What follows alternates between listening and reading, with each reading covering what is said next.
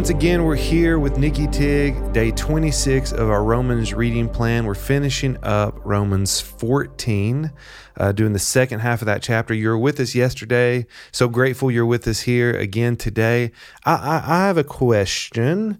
A lot of people have answered this question, and I would like to ask you that question. And that question is, why ministry? What got you here? Not just New Vision, but in ministry. And then if you want to share about how this happened, and if it's married together, that's beautiful. Yes. Well, that's a really good question. I just honestly, it sounds, I don't know, churchy, but I just really did have this tug to do something and serve with students.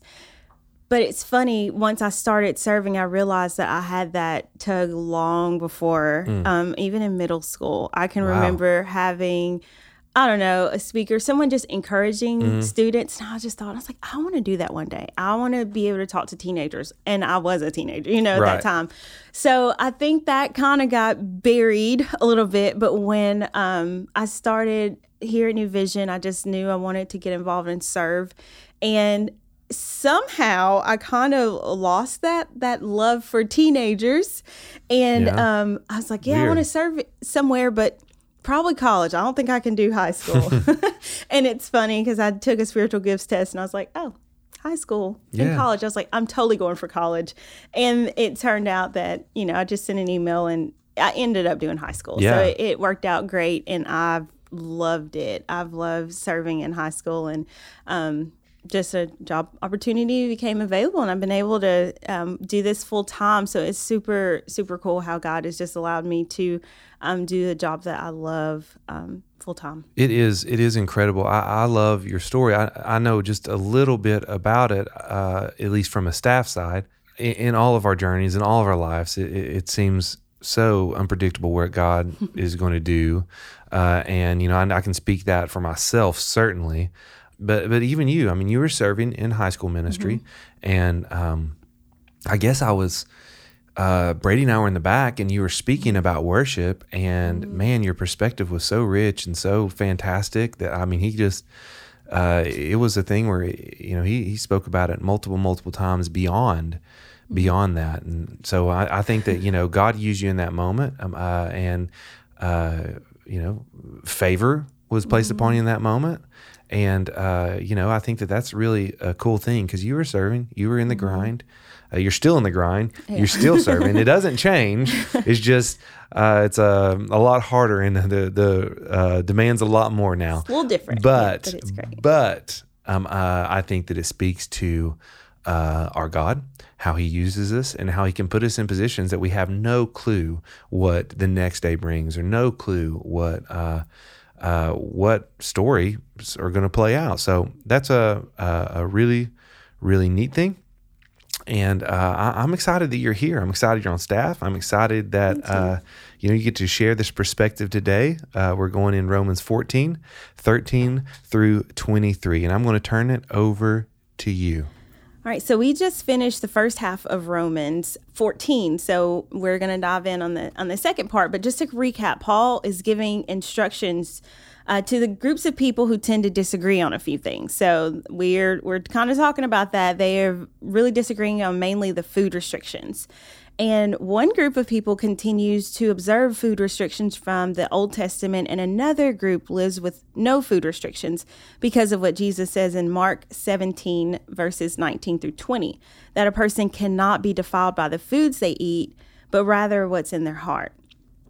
And our culture is a little more removed from this type of difference, but this dispute over food was a very big deal for them, which is why Paul took time to address it.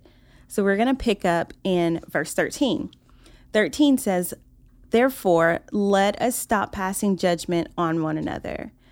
And because this verse starts with therefore, I just want to recap what we reviewed yesterday, and the verses leading up to this one, and verses 11 through 12 reminds us that we are all going to stand before the judgment seat one day. We are all going to give an account for our lives. Therefore, we are not responsible for judging others. So I love that Paul says that. Therefore, let us stop passing judgment on one another. Instead, make up your mind not to put any stumbling block or obstacle in the way of a brother or sister.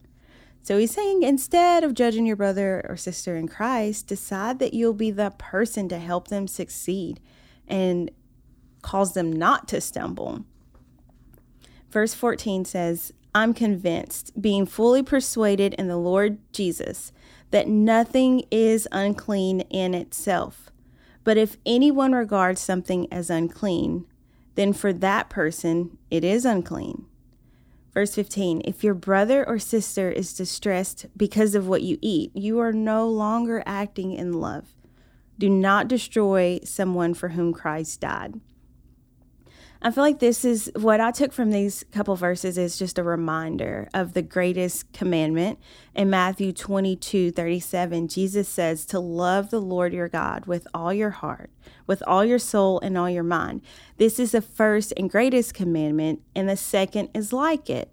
Love your neighbor as yourself. So this is, I feel like everything always just comes back to love, and it just shows that we should act out of love, our love for God, which means we love his people well, and we don't cause others to stumble. So in this day and time, it was very relevant for this culture, for these groups of people, for him to try to drill into their heads that you definitely don't need to cause other people to stumble because of what they believe and you feel like your way of life is better. Verse 16 tells us, therefore do not let what you know is good be spoken of as evil. For the kingdom of God is not a matter of eating and drinking, but of righteousness, peace, and joy in the Holy Spirit, because anyone who serves Christ in this way is pleasing to God and receives human approval. I think Paul is saying God is not fixated on what you eat or what you drink. His kingdom is about righteousness, peace, and joy in the Holy Spirit. And it just seems like an encouragement to both groups. He's telling both groups, no one is wrong for eating or drinking what you consider to be unclean or clean, but the bigger mission and the bigger matter is God's kingdom and not what you eat. And he's just telling them that his kingdom has a higher priority in their life than in a believer's life than any food choice. It's his kingdom over all of these other things that they kind of having these disagreements over. And although we don't have that today, I think this can go over our heads because we don't have that exact struggle with the food. There's still a lesson for us. And what stood out to me, I don't know, just stood out to me as far as the eating and drinking. That's something that everyone can see you do.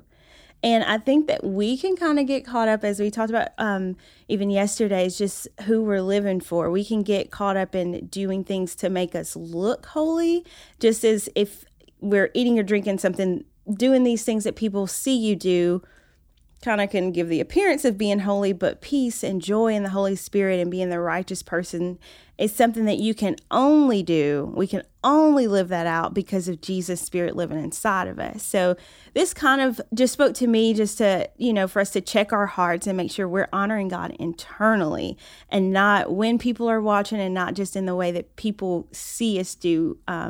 And just kind of reminding us to honor that sometimes we tend to honor traditions more than we honor God.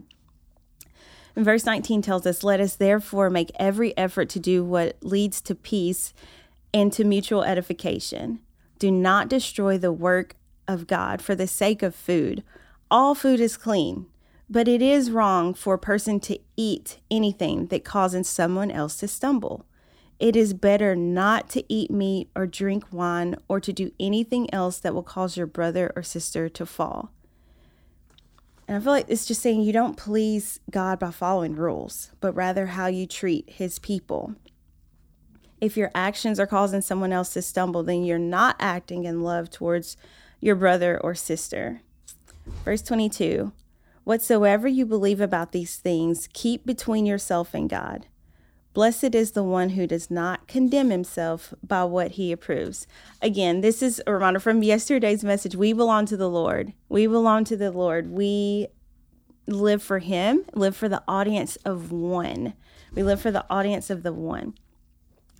Verse 23, but whoever has doubts is condemned if they eat, because their eating is not from faith. And everything that does not come from faith is sin. Again, Paul addressing both groups, urging them to act out of their conscience and their personal convictions, and acting from a place of faith and not to doubt, because doubt does not serve us well. And just to wrap up this book, I think it's Paul's aim in the book of Romans to help believers put their faith into practice, especially when it comes to doing life together. These are diverse backgrounds, but Paul is expressing that they should be unified because they serve the same God. And this message is very relevant for us today as we encounter, we work with, we do life with people who look differently, eat differently, talk differently, and they were raised differently. But if they are believers, we are on the same team, and we just need to work together no matter what our differences are. Well, thank you, Nikki, very much for all that you do here. Thank you for sitting with us and taking us through this passage. Oh, yeah. We are so grateful. You know, it takes a special person to serve with students on the regular because there's a lot of sass, smells, weirdness happening in student ministry from middle school to high school. Very grateful for you. Thank you for joining us today. Thank you. And for those listening, thank you very much for joining us, whether it's in your car, in your home, at work, whatever. I hope this has been a great resource for you. If you're still with us, you've been with us for a long way. We're almost done, a few more days. God bless you. See you tomorrow.